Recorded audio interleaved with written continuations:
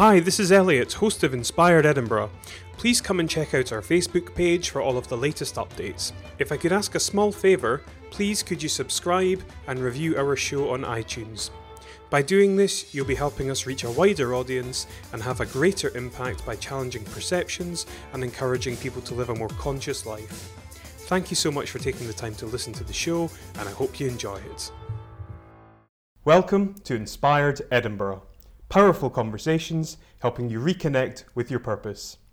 I'm Elliot Reeves, and my guest today is Ekaterina Matveva. Kate is the founder of Amolingua, a company whose mission is to create a more connected, multilingual world. You're a linguist, a polyglot, a memory sportsman, a speaker, a teacher of languages and cultures, and you were awarded UK Businesswoman 2015 by the Grad Factor. And that's just the tip of the iceberg. Kate, it's an absolute pleasure to have you here. Welcome to the show. Thank you so much, Elliot. It's an absolute pleasure to be here, and that's amazing. It's a great environment, and well done on pronouncing my name and Amolingua. Thank you. I do try. Yeah, so... Quite a challenge.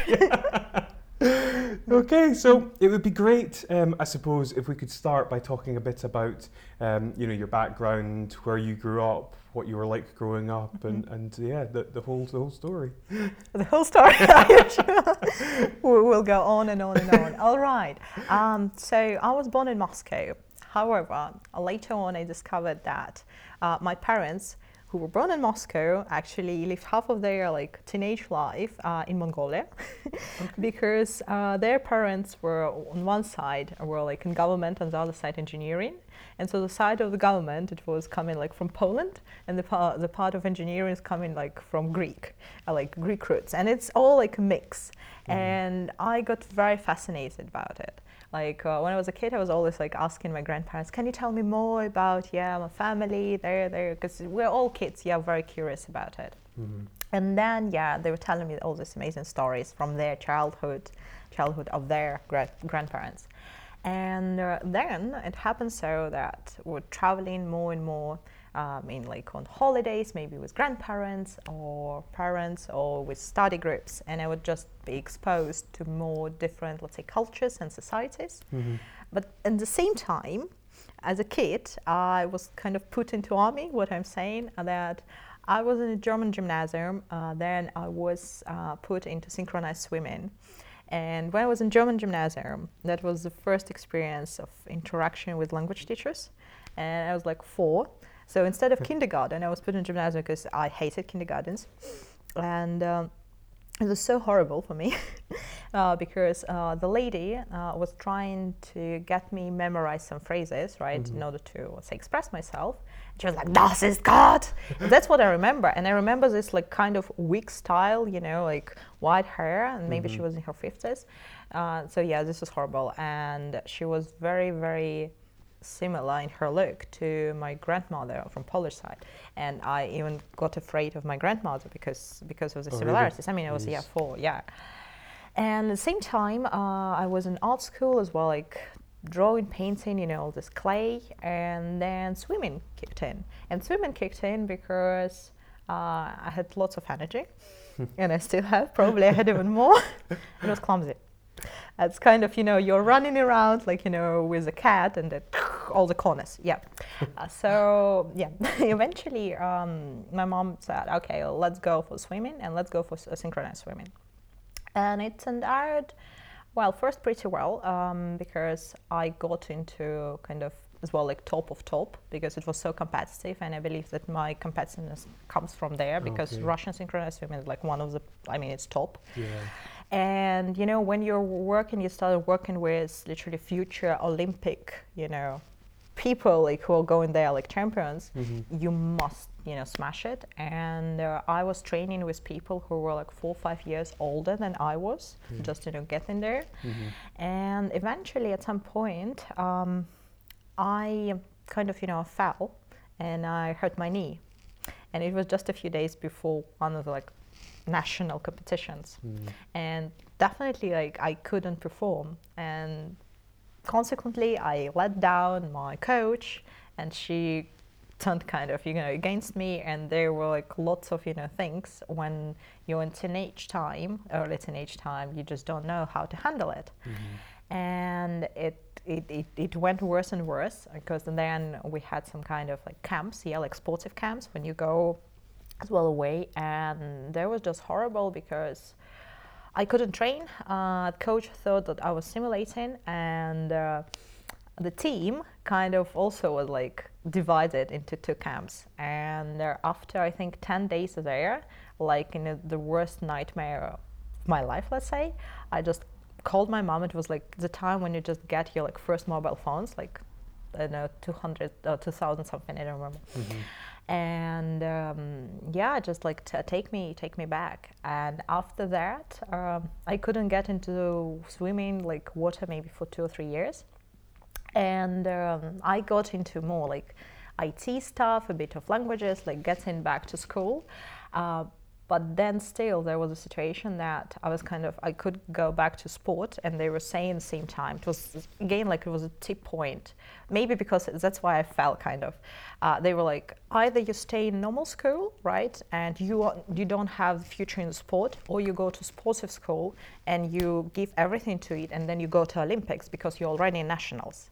Jeez. And that was that point. And I think thanks to this actually failure, I didn't opt for that, because otherwise it would be, maybe I would be in Olympics, maybe I would be somewhere there, but I would just close doors to absolutely everything in my life, because, you're just there, and then you become, I don't know what, a coach.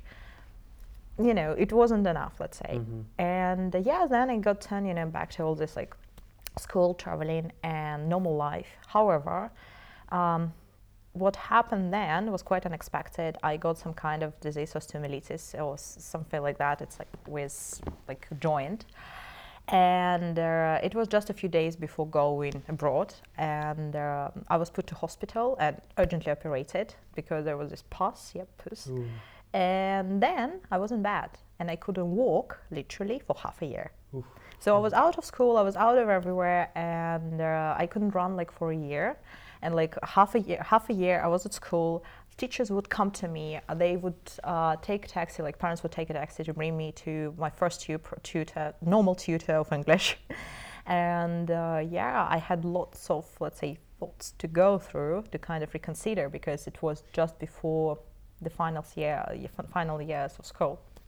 I know that it made a huge impact on me as well. And after that I was like, okay, now I'm getting back to normal life. I want like to take everything, out of it. And then I started acting, like this acting like studio. So it was English, IT, acting, and even like more. And it was on top of, let's say, all this demanding curriculum of schools. And acting was amazing, because I, on one side, so I was writing poems, like, and I'm still writing.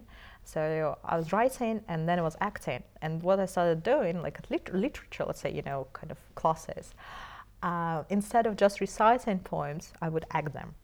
And my teacher would absolutely hate me for this, because she would say, what the hell are you doing here? What kind of show are you doing here? And like my friends, even like from other, like classes, forms, would actually come to sneak to watch me acting on that. This was tremendous, it was amazing. Like, let's say, there's like Russian classics, and you're just acting it out and just rushing out, so, through the door, like, get me the carriage, It was great. And then it was coming to the point of this like serious years, like serious choice. And this was quite tricky, because definitely I wanted something related maybe to the stage, to creativity. However, parents, being very conservative and, let's say, in education terms, told me no way. So what? Being a poet? Like when I was like 5 or 6, I want to be a poet. No, it's just a hobby. And then like years later, when I'm like getting some rewards for this, they are like, is it possible? So it's kind of this like self-doubt. Also, I understand that they were brought up in this, era of like still Soviet period, and then that Soviet period collapsed, and they actually experienced a lot. and they managed to give me as much as possible as well. It's just like tremendous. But, you know, you start seeing this pattern. Mm-hmm. And they were saying, no, you're going for some class education. So here, like top 3 universities. So you're getting there. Because by that time, as I wasn't in sport anymore, so it meant you must be here in education. Okay.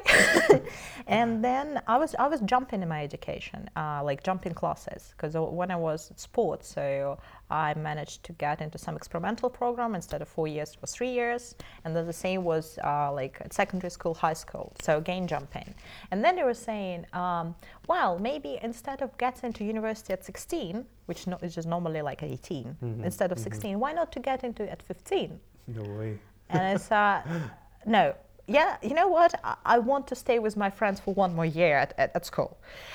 And I stayed, and then, this choice came. And then it was this MSLU, Moscow State Linguistic University. And honestly, I wasn't sure how I would go there, why I would go there. It was just kind of, this direction. And during the preparation time, it was really challenging because all the tutors who were there were kind of scary and intimidating, especially one of them in English. And after lessons with her, I would come like crying. I would be just like this, let me give up, not go there at all, or choose somebody else. But for some reason, I would just keep going. I don't know why. I mean, like, I was just doing it, and I think it was as well like a personal challenge to overcome it, to find the way how to tackle this person. And eventually, I broke through. I managed. Later on, I found out that just a few months before we met with her, her husband unfortunately died, passed away. So she was kind of bringing it all this pain on us, let's say students, but we didn't know, right? So it was just very, like entangled situation. But eventually, I got into the uni in order to discover that actually there was a theater studio. And I was like, so it's like, one of the things, kind of compromising, right? But another challenge was that the woman, the lady who was the director of the theater in English, she was our teacher of phonetics. And I really wanted to impress her, right? Because I was like, yes, I'm going to be the best of the best as usual. Yeah, it's like, this type of bar. And she would invite me. And here my emotions kicked in. I was always so anxious at her lessons, like this type of anxiety that actually, brings you pain, that I either would overdo things or I would be doing completely, some random different, sounds. And she would be like looking at me like, what's wrong with you? Like, you're, normal girl. But I just couldn't tell her what I wanted just because, I felt kind of intimidated, ashamed. So eventually, at some point, she noticed that if I were kind of, doing something, I was doing, maybe just talking to somebody, and she would catch me and ask me something, I would pronounce it in the correct way. She was like, wow, actually you can do stuff. So imagine that me, A plus, phonetics C. So for me, it was just like there, somewhere there. At the same time, you have this, and then you have other teachers and tutors who are, well, literally, brought up on the Soviet system of grammar and cramming, and they give you texts and saying, okay, here are like 2 pages about the weather. Cram! And you're like, what? Yeah, cram. And you start cramming, and then, you're retelling. And at that time, I'd been already, to UK, I was like everywhere, and I felt like speaking quite all right. And I realized that I started forgetting the language just because we were cramming. And if we made a mistake, or let's say mistake, we would just, swap some sentences or phrases without, any kind of like mistake commitment, they would be like, no, start again. And you would just come over and over again with the same text, telling the same thing. It was horrible. But again, this type of, challenges and this type of failures were kind of, crafting, like brushing up the personality. Yeah. So it was a moment when I discovered like the history of language, intercultural communication, all this like linguistics, and it just caught me, because what was happening that just before the uni, like when I was coming back crying after the tutor for English and then traveling as well, there was this major European trip. I was already visited by these thoughts of changing something in, let's say, approach in learning languages and cultures. And that winter of like 2007, 8, 9, somewhere there, like 10 years ago, basically. It just started coming to me, this inspiration. So I wanted my school, but I really wasn't sure what I wanted. I knew that it would be completely something different. There would be like lots of people, lots of different tutors, and we would be talking not just about language itself, but about history, culture, cuisine, crafts, anything related, like geography, whatever. And then getting to this situation of all these types of disciplines in languages, and they're all like horribly taught in this old style way, and then get into communication, anthropology. You're like, wow, that's actually what I want to dig into. And so how many qualifications did you end up with? Yes, it's a very good start, you see. Yeah, it's a good. So there, and that university, I had like theory and methodology of teaching languages and cultures. That was first. It's linguistics and education, like practical, teaching, like teaching practice. So this. And then later on, it was in Poland, and it was Financial Business Academy, and there it was like language as a tool in this business communication. It was quite interesting as well, because I finally wasn't scared away by economics, because economics for me was like, so good.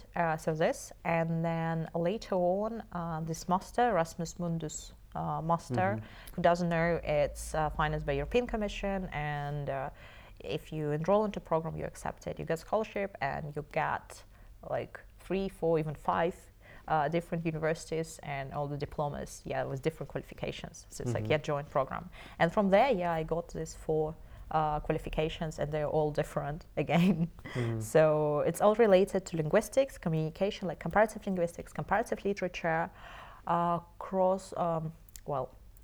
sociocultural anthropology, and intercultural communication, cultural analysis. Maybe I forgot something else. But it's more or less like this. Yeah.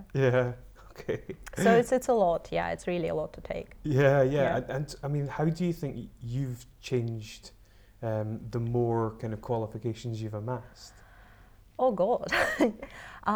The point is, I was trying to analyze all this. So when you're a super versatile person, and lots of people are like this, right? They have lots of interests, lots of hobbies, and they just don't know what to focus on, right?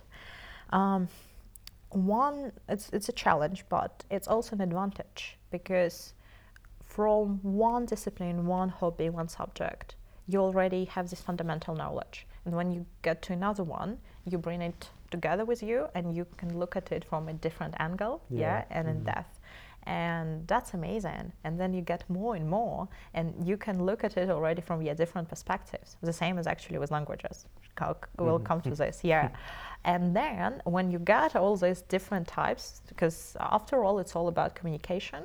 It's either us talking, let's say it's like sociology, or we're talking more about anthropology, like science about the human and our brain. Then so it's like all connected, like inside and out, And then you kind of, you're trying to tailor all these, skills, right? And then you can mix them, match. And if you master this type of skill of mixing and matching, you can get something at the end, which is very complex and also very simple, and can be this Swiss knife. That's very cool. Very cool. So how was Amolingua conceived? We spoke about this before, but what does the name actually represent? God. All right. So amo lingua. Well done in pronouncing. Amo lingua. Amo, I love. Lingua, lingua, so language. Latin. Oh God. Where to start? So yeah, basically it started when I started dreaming about the school. That was first. Then later on, yeah, all this like discovery of this secondary linguistic personality theory. And I took it as one of my main topics for the dissertation, and through all my academic years I was always about it. Then it was as well Pierre Bourdieu. Bourdieu is a French sociologist, and he's talking about habitus, like habitus. It's the power of our habits and the way how we formed like in our environment. Like children, yeah, and then later on when we go from kindergarten to school, university, and even like at work, yeah, our environment actually forms us, we know this. And I just put it all together, like, you know, the socio classes, and then languages, cultures, and then mixing it up and seeing what's actually happening there. So at the time of finalizing my master, which was like 3 years ago, yeah, it's like, oh my God. Yeah, so literally, I had a few projects. So all the time I was teaching, like, yeah, it's almost for 10 years now, yeah. Then I had a blog, Europe Online, where my friends and I were writing about our adventures. Europe, also different like scholarships, tips, all this type of things. And it was quite, well, successful, let's say, because 20,000 people actually visited website per month, which wasn't bad. Was that because I read something that was saying it was a top 20 rated by like CNBC? It's actually Amolingua. It's actually Amolingua Europe Online. Yes. Okay. Yeah. This is like interesting because I'll explain what happened. So the blog was on top there, and then there was as well eSupervisor that still exists. But it's a bit, you know, dormant. We are going to develop it a bit further because it's more like, it's Oxford-based and it's consultancy for like students who want to enhance their academic career and they are not satisfied with their supervisors, which quite often, you know, it happens. Yeah. Anyways, so it was 3 years ago, and in St. Andrews I met Bonnie. Bonnie was my mentor, and she's still my mentor, Bonnie Hacken, and literally in February we had some first like competition of ideas. I had no idea at the time, you know, what was going on about Santander, all this type of, you know, prizes. So anyways, I entered, and then she was like, Kate, you have too many projects, you need to focus, you need to concentrate. And then what she did, so at that time, 3 years ago, I was about to go to New York to actually present already my dissertation there at NYU. It was like an honor, amazing. And I had a choice. I could fly on 19th or 20th because I was presenting, I think, on 22nd, something like this. And she was like, Kate, you know what? I know that there is one big event you must attend. Like, change your tickets, do whatever, because that's what will help you actually to navigate later on. Like, okay, what it is. And it was this SIE summit for students, student entrepreneurs. And I had no idea what was SIE, what was anything, you know, there's nothing. I mean, it was like time when I just moved, you know, to my final destination, university, right? I was like there for a few weeks after as well, like being somewhere between India and Italy and France. Like, okay, fine, I'm in my final semester, I need to figure out what's happening. And yeah, so she was kind of persuading me, and I already had tickets, and I managed to change them. And I came, and it was tremendous because it's where I met Gavin Oates, and he's amazing, and I'm so honored just, you know, being like communicating with him and like learning from him as well, lots of amazing things. It was as well like Gareth Williams, Skyscanner, and that time I already knew about Skyscanner, and I even remember how like a few days before the event I was talking to some of my students, and they were like working in traveling industry, and I'm like, yes, I'm like going to some, you know, some summits, some events. They're like, yeah, who's going, you know, to speak? And I'm like, yeah, like Skyscanner. Oh, so, you know, this type of thing is international. And then there was this Red Hot Chili Pipers, right? Okay, yes, yeah. But I read it as Red Hot Chili Peppers. Oh dear. So I was like, why is it going to be there? So it was hilarious. So anyways, there were all these, you know, people, and it's just tremendous because with so many of them, like maybe, like handful, but still, here, we're still in touch and we're communicating and we've done lots of, amazing things. And it just, shows that this type of events, especially, in cities like Edinburgh, brings people together, like-minded people, and they get connected, especially if they're like newbies. Yeah. So that's amazing. That's like, amazing network. So that's another thing. So, and from there, yeah, I kind of, started going on and on. So it happened that Europe Online eventually blog turned into kind of repositioned itself as more like a school. But it happened already in 2015 after I was in London and then I was in China. Because in 2014 summertime, that was the time when I got introduced to memory sport, again by chance. And it was, some of the guys at like networking event introducing me to Ed Cook, and Ed Cook is the founder of Memrise. And Memrise, yeah, we know it's also an app, yeah, to learn different things. And I had no idea. I really had no idea. And when we met eventually at his office and I checked his description, Great Master of Memory, I was, what is that? It's a Harry Potter thing. Anyways, and that was how then I got introduced to one of the organizers of like UK Open Memory Championship. And then I went there, I met these people, these amazing people who are not so nerds, they're also like businessmen, entrepreneurs, like amazing people. And I was like, oh my God, this is my crowd. This is like all the brainy ones. Yeah, because, it's very difficult when you're at some point when you understand that you're kind of, the most experienced or the smartest in the room. And it gives so much pressure on you as well, because you're like, okay, I need more like people from whom I can learn, like not just, watching them, but actually talking to them, being connected to them. And then, you're coming as well there. They're all these smart people and they started teaching me all this, tricks, techniques. And this was hilarious. And I even didn't, I wasn't the last one, so it was good, like competition. So again, and then I got invited to China and for the World Memory Championship, and there lots of very strange things happened. And when I got back from there, that was the moment when I said, okay, let's get a trial, Europe Online, the school. And this was a trial. It wasn't actually the start of the startup. Okay. And with this trial, we got into this top 20 of the world. And I was like, we are not there yet, but okay, cool, yeah. That was how it actually started, more or less. Jeez, okay. Wow. And so how does it actually like work? What are the mechanics of it? Oh God. This was always very challenging because for me it was always so obvious how you don't understand it.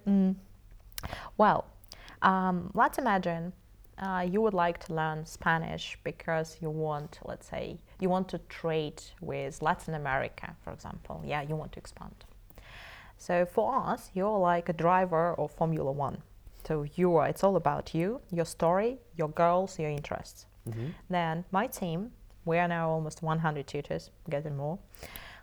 So we get a few people, Spanish-speaking people, can be natives, can be not, both, high level. And we form this team according to your interests, your schedule, just checking on all this, dots, And we have like 4 or 5 people working with you. You have a few lessons per week, say 2 or 3.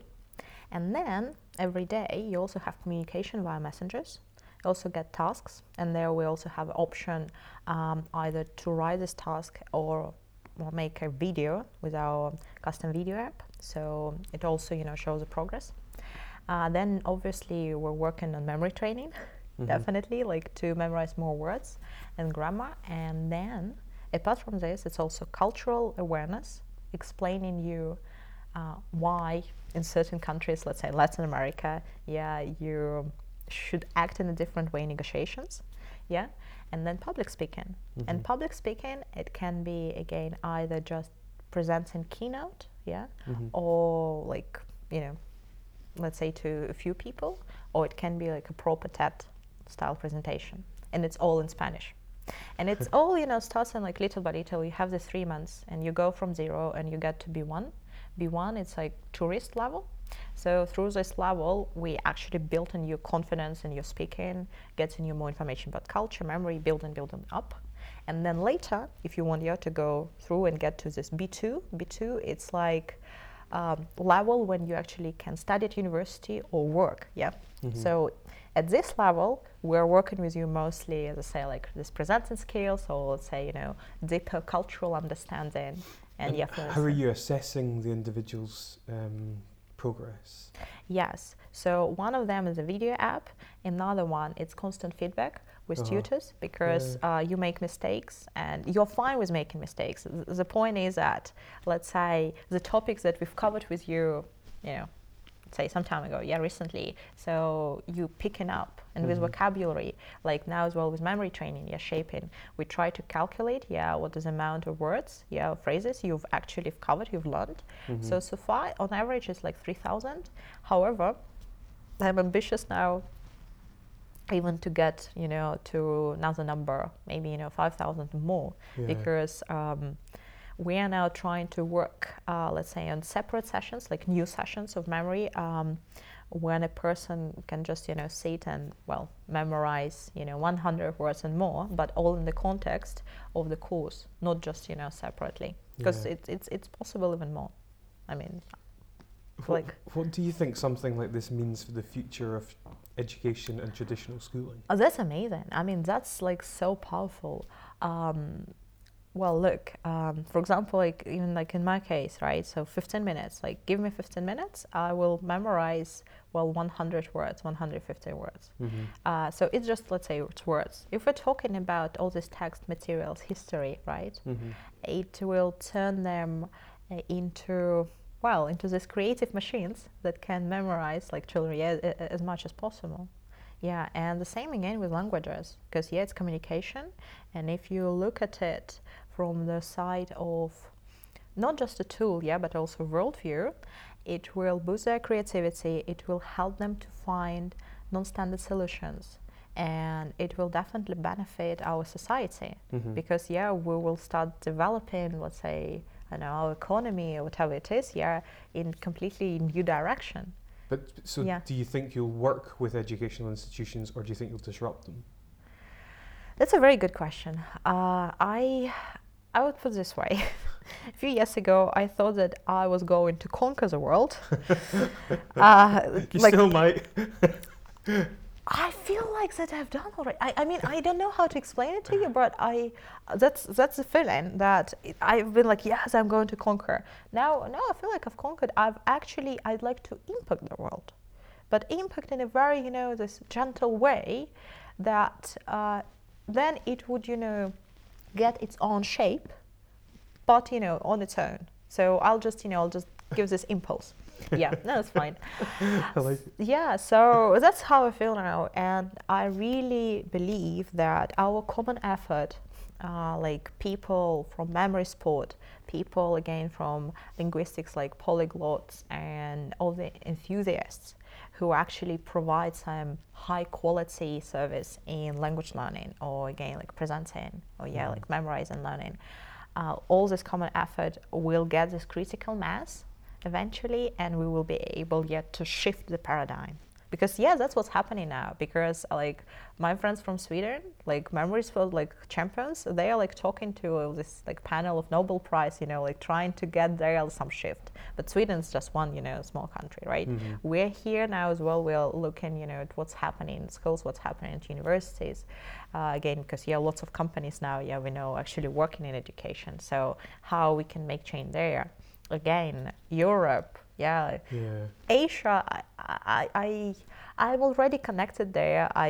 When I was in China, so I gave some workshops, trainings, and I saw what was going on there. And this is just horrific, because they have like 40 children per class, maybe even 50, because it's all overcrowded, overpopulated. And how are you going to teach a person something in this constant that's a completely different system. So it's like one of the things, but definitely everything is going online now. We know it. Yes. So the question is how in years we're all going to adapt to it, how new generation of kids are going to adapt, and how actually older generation is going to adapt to learn. Because a few years ago, so it's like 2014, 15, 16, been involved into this Global Education Futures. It's like it's a project that is created by minds from Silicon Valley and then Skolkovo. It's like Russian-based, Silicon Valley. So all these two, powers, forces, united with CEOs of different companies as well, like Samsung and this type of top people and academics and influencers. And we were literally foresighting, brainstorming on the future of education, on all the tendencies. This is very fascinating because eventually the conclusion was that in years we will get rid of exams, or let's say in the education system as it is right now, and we will come to, let's say, intermediary exams, so like kind of passes, that would identify our levels. So identify our level of proficiency of a language, or let's say a level of particular technical skill, and you will have to run this test maybe every 3 or 5 years, because you can go upper or you can go down. So it's like all quite flexible, and then you would be able, let's say, to acquire a few different professions again during your lifetime. And I've heard this theory, like it's just something like philosophical, that why to live like one life when actually you can live like, let's say, 4 or 5 different lives, because you have these different hobbies, different ideas, so why not to do it? So it can actually become true that people would be like, first years of their life, 25 years, they would be into gaming, IT gaming, then like later there would be something more with nature, like biology, and then later on and on. And they would bring all the skills from the past to a new profession. That's really cool, actually. But we will see, and we were like talking as well a lot about so how online influences us, and then how important the role of coach is becoming. So we have the teacher, but we have like the teacher, the tutor, the different names, all of them. But then eventually, if we take the tutor and we turn him or her into a coach, it's completely different perspective. Mentor, coach. So coach, it's a person more who is kind of empowering you, helping you to find questions without answering your questions, right? Kind of like guiding you. And the same, like I started applying in Amolingua, so we are trying to coach people. And it's coming again to our psychology, motivation, all this like deeper, let's say, feelings. And I believe that even that we're going into online, this will be one of the things, emergent things, important ones, because we all need some kind of, maybe like legacy values established, and we need to stick to them. This one of the thoughts. So how important do you think it is for people to know more than one or multiple languages? It's extremely important. I mean, like every day is something happening. There are different, different perspectives and at how we can look at it. So, first of all, that language, what it is, it's a tool of communication. So while we are speaking, we are talking as well with hands, especially Italians, and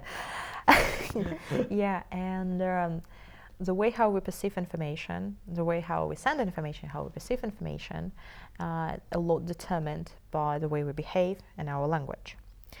If we think about the theory of Vygotsky is one of the scientists, anthropology mostly, talking about the worldview. He was saying that our worldview is formed by the language, and the language is forming the worldview. And this famous Sapir-Whorf, especially like scientists, especially after the movie Arrival, there's a Arrival, a female linguist, so they were talking the same, that actually it's all interconnected. So let's say environment is influencing us. So, and if in this environment we're speaking particular language and we're acquiring particular habits, customs of this language and this culture, that culture is literally, say, mirrored in our language, we start behaving in this way and we start thinking in this particular pattern, of this language and in this culture. And imagine that, that we meet somebody from the East or whichever country, and they have their own environment, their own background, and their own language. And their background and language is mirrored in their language. They think in a bit different way with different values.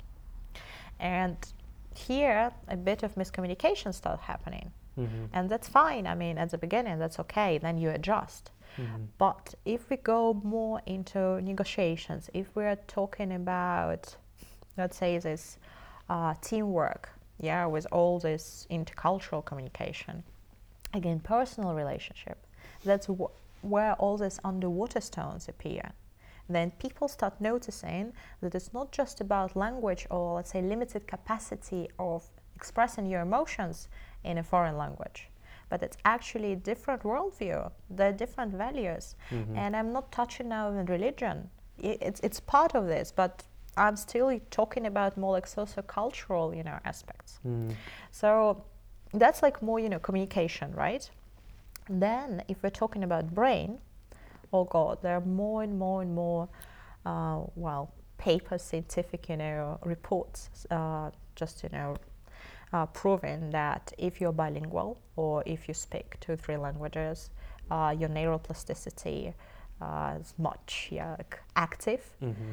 I believe into this. I know, like here at the University of Edinburgh, there are amazing, projects like Baby Lab, and then one of the professors working with like medical linguistics, medical as well psychology, working on dementia.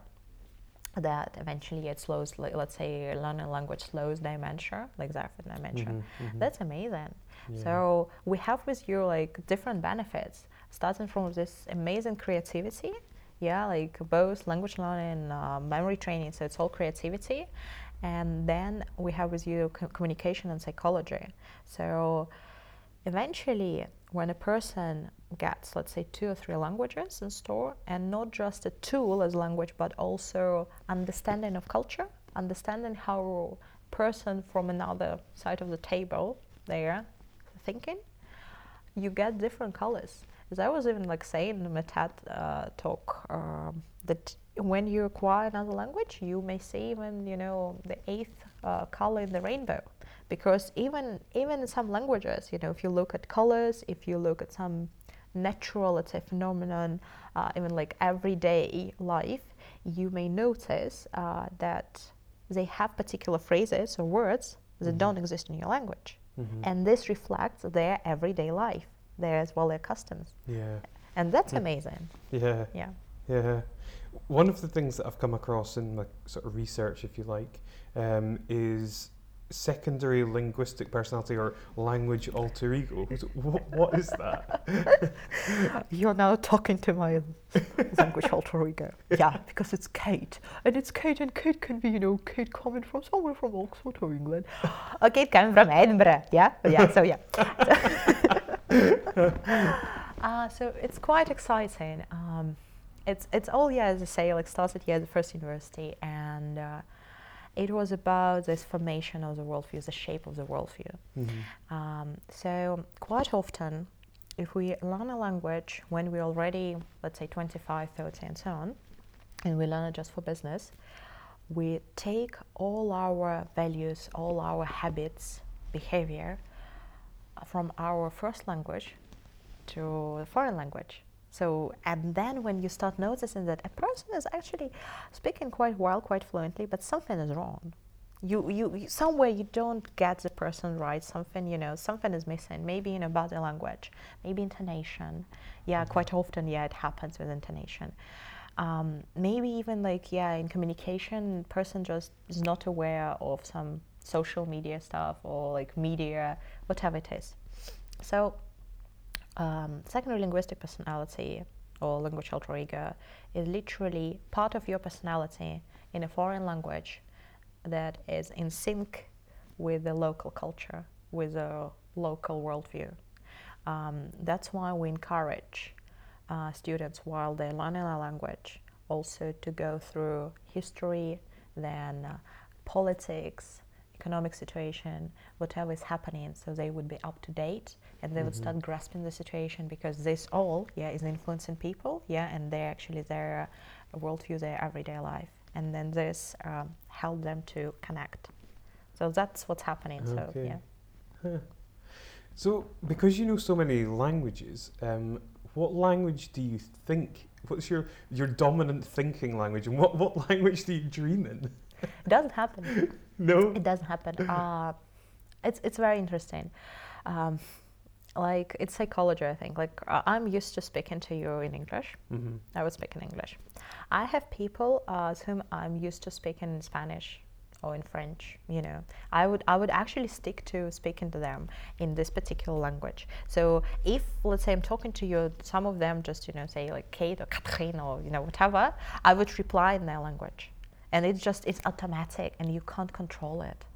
It's very interesting. Yeah. And another thing that quite when I'm traveling and when I, let's say, move to another country and stay there for some time, I start feeling that some language starts dominating.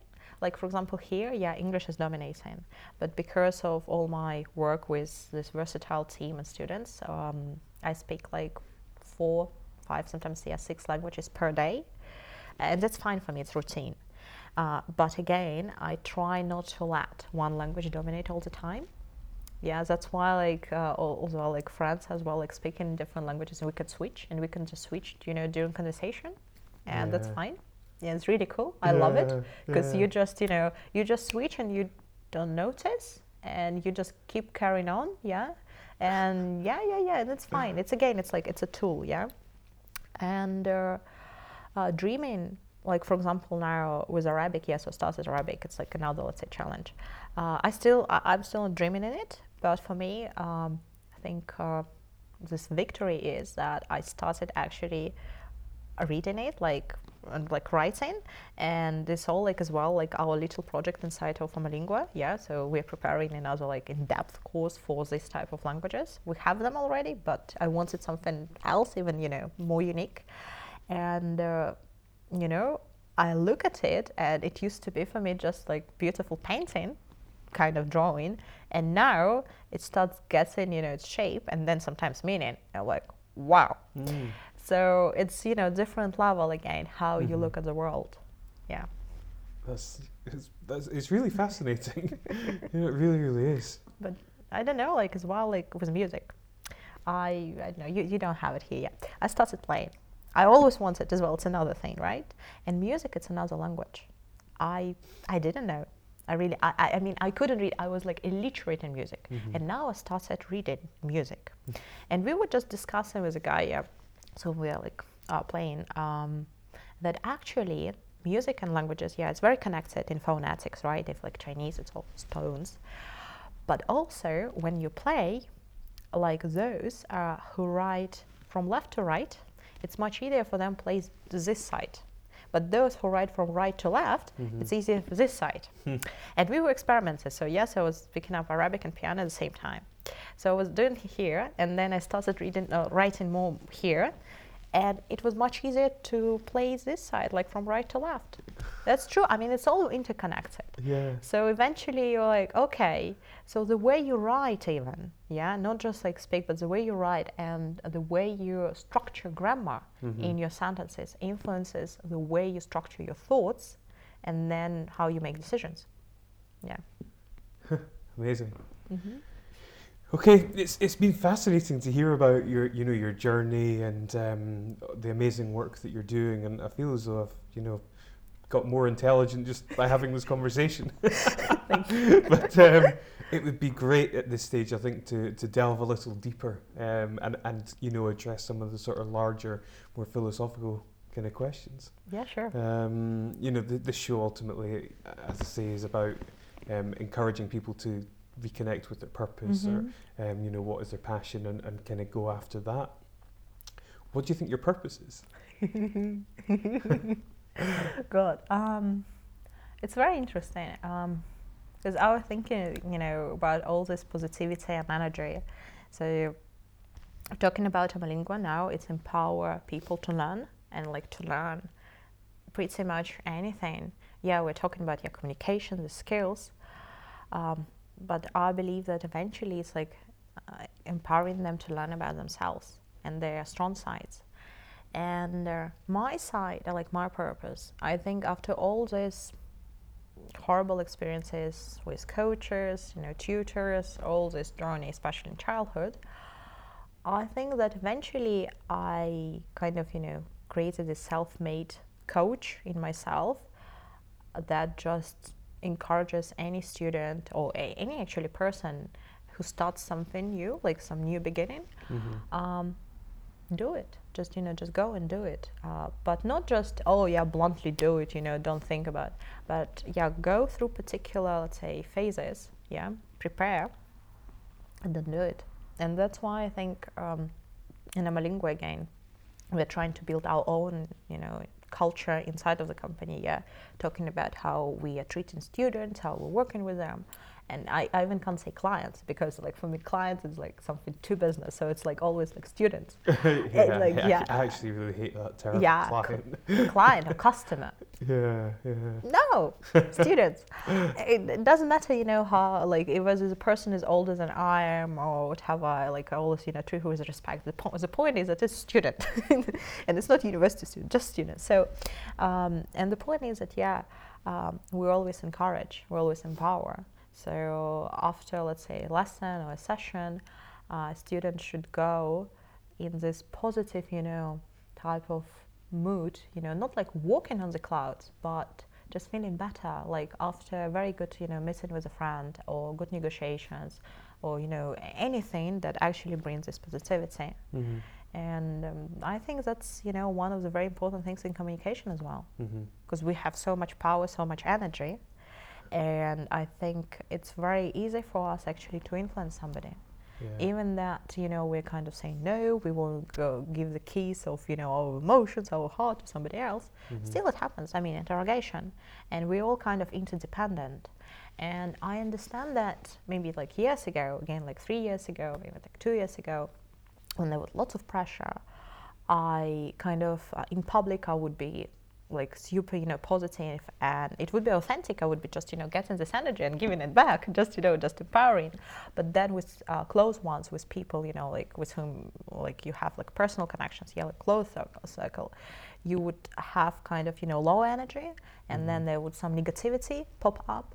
And you would be thinking like, why is it happening, And I understand that it's how you communicate basically with yourself and like with the world around you, like not just people, just, in general. And I think like purpose, when you reconnect with your purpose and all your values, and eventually asking yourself, why are you here? Why are you talking to all these people? Why are you waking up in the morning? That's when the negativity actually goes away. And that's what actually kind of happened to me, like all this reconnection, like during the past months, like in 2016, I would say. There were lots of things happening and lots of bad things, let's say, just in general, negativity. And I was like, no, something is going wrong. Something is not right, and it's not right with you. You need to fix it. And that's like, let's say, months and months of kind of, journey and traveling, what's going on. So we all need it. We all need the purpose. If we don't have it, wow, why are we waking up in the morning? I agree. Definitely. Good answer. What would you like your legacy to be? Oh God. I think eventually when I die, people would say what was my legacy. It's tough to say now, right? Because, I'm so versatile. I think I will concentrate on education, like languages, cultures, and just enhancing the level of education and different types of maybe educational tools and services, and just making this educational process more positive, more entertaining, lovable. So eventually it would be like edutainment. but not just game, right? And probably this would be the part of my, part of the legacy. Let's say something like international, intercultural, impactful, something like this. It's tough to say now. I just understand that if 10 years ago I had this phrase about me, like, again, I made it up, that I would be a girl who could turn her dreams of yesterday into like routine of today, which was really nice. And I mean, like, I believed it until now, and I would just do it all on myself. Now I feel like that I would rather, I would focus on something, I would plan it, but still I'll let more surprises happen. I'll let life happen. So that's why I'm saying that I've got some focus, I've got some plan, impact. But then how life actually, responds and turns it around, I'm fine with that. I'm not going to force it. I'm not going to conquer the mountain. I'm going between the mountains. Yeah. It's a new approach for me. Yeah. How do you define success? Oh God. Success. What is success? Yeah. We are all successful people. What is this? I think it's fulfillment eventually, because we all get into this game of catching these rabbits, and I was there like lots of times. It's like vicious circle. You're not enough. You want these people love you. Like, you feel that you're not enough for somebody, for something, like for business, for anything, and it's just horrible. And like it's even like not happiness, because you can be happy like now, and then tomorrow you're not, or like next hour. But success, it's something about being connected to yourself, being fulfilled, and thinking, I've actually done something, I feel good about it. And even if something went wrong, not regret about it, in terms of like, oh, I could have done better or something like, being anxious and nervous, just accepting yourself. That's a brilliant answer. Very, very good. Who or what inspires you?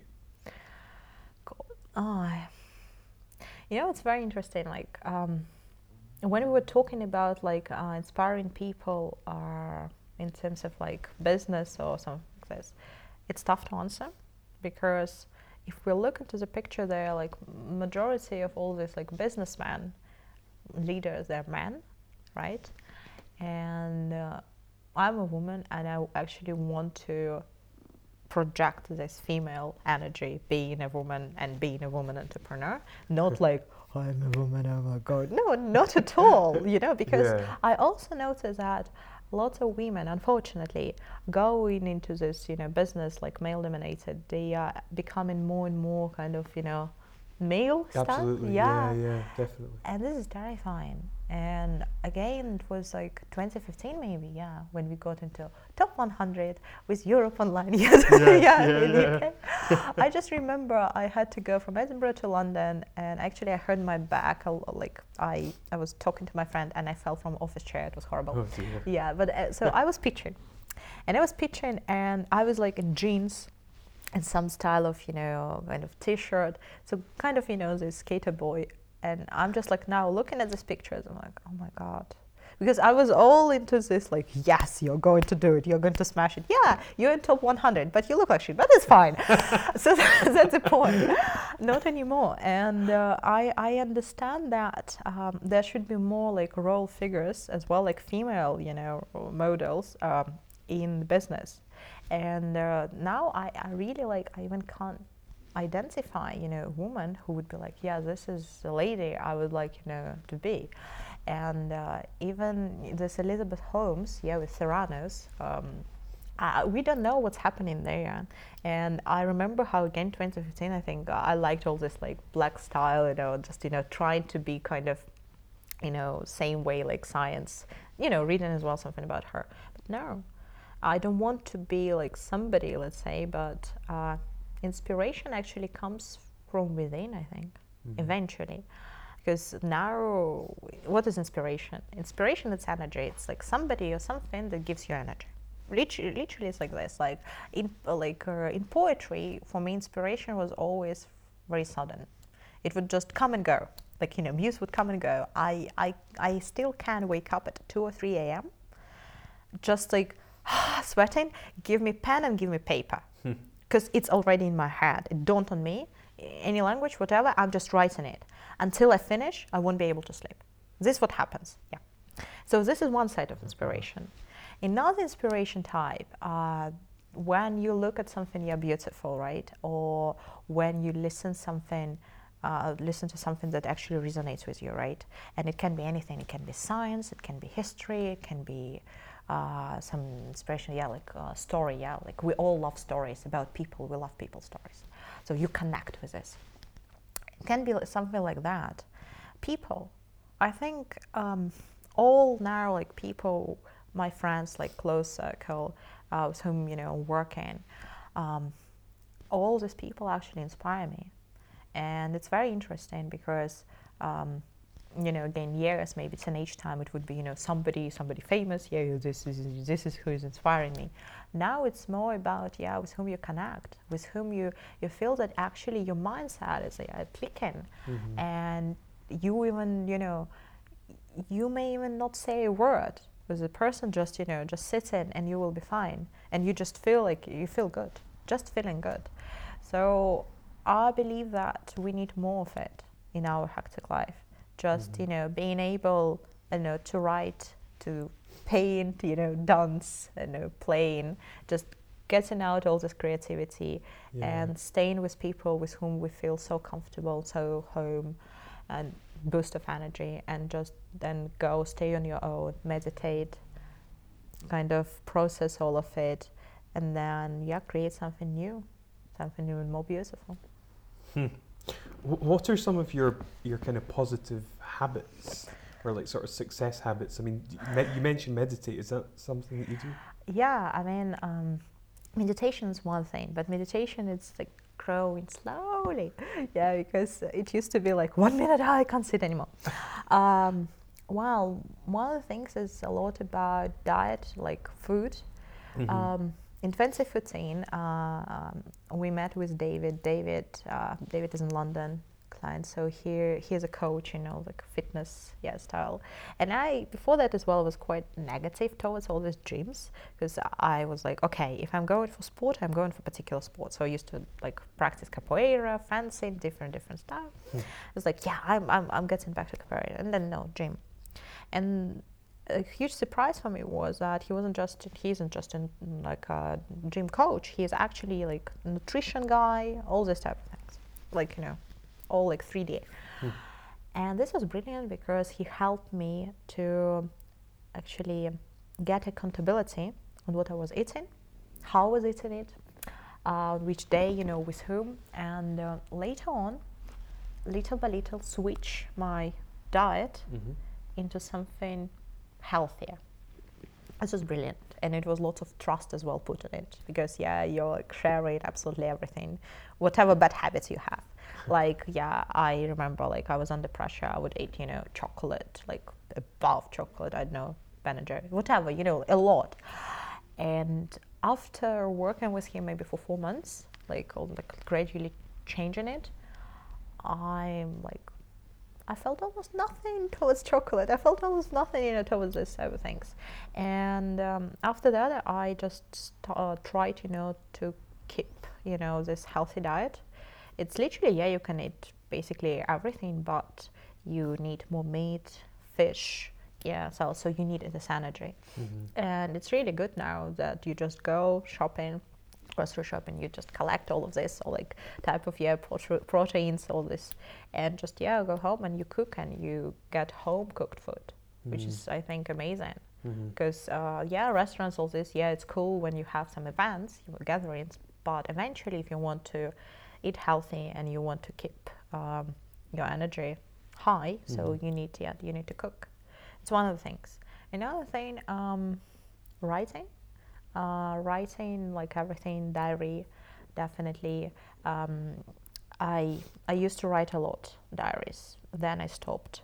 Then I started again because I realized that it just helps to empty your head. especially before going to sleep. And if, let's say, you're super anxious, like lots of emotions, you just write it down, absolutely everything, whatever is there. And So is it kind of journaling then, or is it? Yeah, it can be like journal, diary, whatever it is, Just put down absolutely everything. And it's also interesting here because I write as well in different languages. And it depends on what I feel, like maybe about somebody, maybe there was some conversation, some particular subject, and this like determines my language that I write. And I mean, this is a very good thing, like journal. But journal, some people, write, some people don't. I believe that we all should, because, I mean, in years, you will be able to reflect on who you were. That's what happened to me, like, quite recently. So I moved, so I got all the books, like everything, what I had linked to the same flat. And I got that as well, like journals, diaries. And I'm like looking at it, what was like 3 years ago, 5 years ago, like, oh, wow, it's like completely, different person. So it's fascinating. And then, well, definitely if you're learning something, like in my case, always, languages, something, you just need to kind of be disciplined on this. What I mean, you need to find this 1 hour of time per day. It can be even divided into 15-20 minutes, that's fine.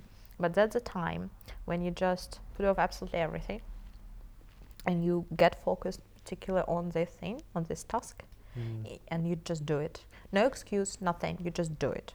Whenever, whether it's in the morning, in the afternoon, evening, doesn't matter, do it. And then it helps, because you need consistency in learning. So whichever course it is, whatever it is, just, you need this time for focus. So it will be more effective, more efficient, rather than 2 hours of like, what's next? And then social media, what's next? What's the best piece of advice you've ever received? Oh, God. They're different ones. They're very different ones. Probably one of the best ones was on the eve of my TED Talk, because it was in St. Andrews. We had alumni debate, like debate society, and it was before the referendum, and there were people kind of coming from different as well, like parties, debate. It's quite interesting debate. But afterwards, as usual, we would go for some drinks and just socialize, talk. And there was one of spokesmen, let's say, and I shared with him about all my anxiety, like how I would go there to TED. And he had delivered a brilliant speech. However, he was just, it was just like my second or third speech. I'm like, what? How possible? And then he was like, look, when you go there, do they have handouts? Do they have leaflets, like all the script of your presentation? I'm like, no. Do they actually know what you're going to talk about? No. I mean, they know the title. So why are you so anxious? Relax. Like, because in my case, it was like on one side it's like memory training, you get all these associations, you have it all, but imagine that you get so anxious that you just get blank, in your mind, and nothing will help, nothing. And like, what to do? And you're like, just relax, it's fine. They don't know what you're going to talk about, even if you are starting, and them, just trying, to kind of find your pace or whatever. They will encourage you. They will help you, because they are not to kind of kill you, judge you. They're there to learn from you. So that was one of these tips, and I remember that it really calmed me down. Like the next day, even if I was a bit like this, I was fine. So I just went there. I was like, whatever. I even improvised on the stage. I was like, wow, what's happening? You're improvising, and then you had, oh no, stop, because you have time. What's your best public speaking tip? Oh, it depends what kind of person you are, but if you feel this anxiety, you need to identify for yourself. It's also good for exams or any interview. You need to identify for yourself whether it's good for you to do something very active, or it's good for you just to sit and breathe. Because in my case, and I'm so active and so much energy, I really need to do something. So all the things like TED, then TV show, film, and whatever it is, I dance. And like it's just crazy. I just dance, like up to sweat, just just to feel in the flow. Like as soon as I feel it, and then I can just dance out to the stage. So for people like as well like yourself, you're all the time now in public, so it would be good either do some push-ups or like some sit and then just breathing. Yeah, that's one of the things. Yeah, I tend to probably be more of a breather myself, but that's interesting. I don't think I've heard of that. Kind of exercise the energy out of you. Because you have so much adrenaline, right? You're so anxious, so your body is ready to fight. And when especially you're going there, you're like in this moment, and then you can just get blank. So you need to kind of throw it away a bit. And you just need a few moments, maybe in like less than a minute. Just do it, and then you feel much better, and then your breathing as well will get back to normal, and you will be just there staying and just talking. I understand with this question not a huge amount of time has lapsed, but if you had the opportunity to speak to the 20-year-old you, what would you say? I mean, if you're talking about like even like I just like literally I just turned 25. Like before like that when we talked I was like 24. So anyway, it's very interesting because so much has happened. It feels like back to 20s. So where I was, it's typically like where was I during this time? Because like every year I'm somewhere. During this time, 20 years ago, 5 years ago, 2012, I was in Poland. And I think I just got back from Brussels or somewhere there, something like this. I think well,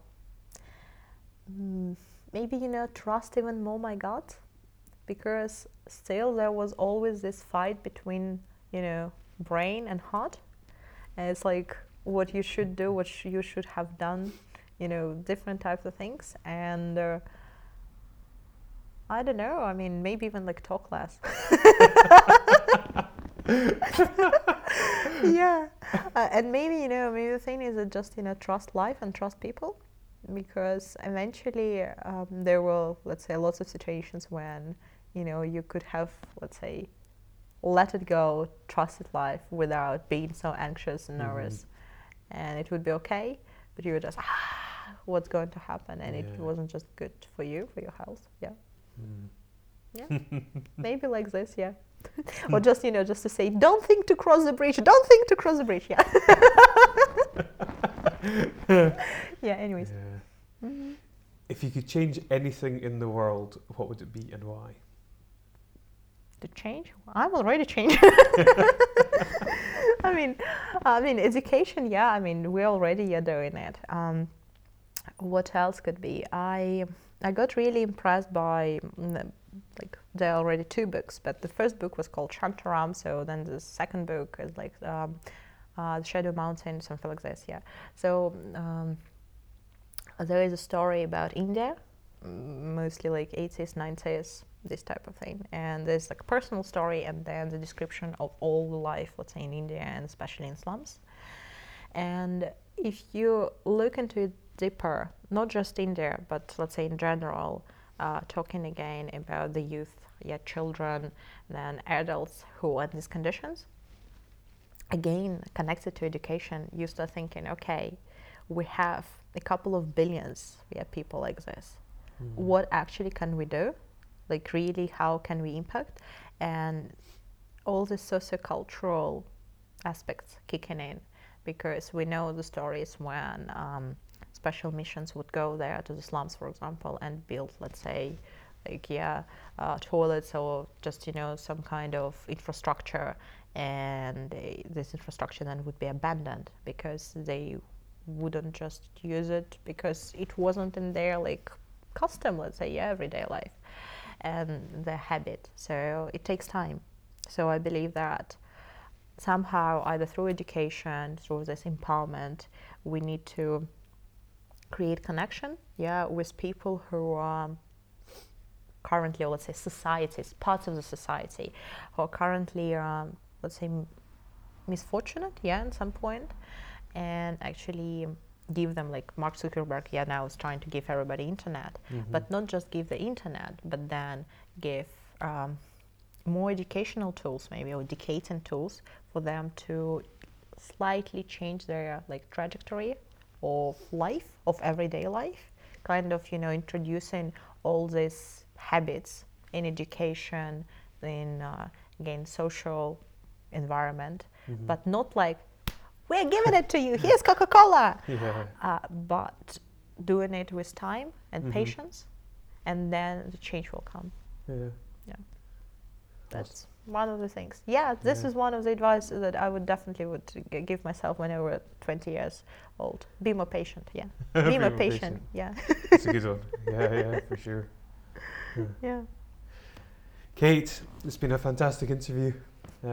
It's been brilliant to hear a lot of your thoughts. Some fascinating stuff, I have to be honest. You're extremely smart and incredibly talented, and I'm sure you'll go extremely far.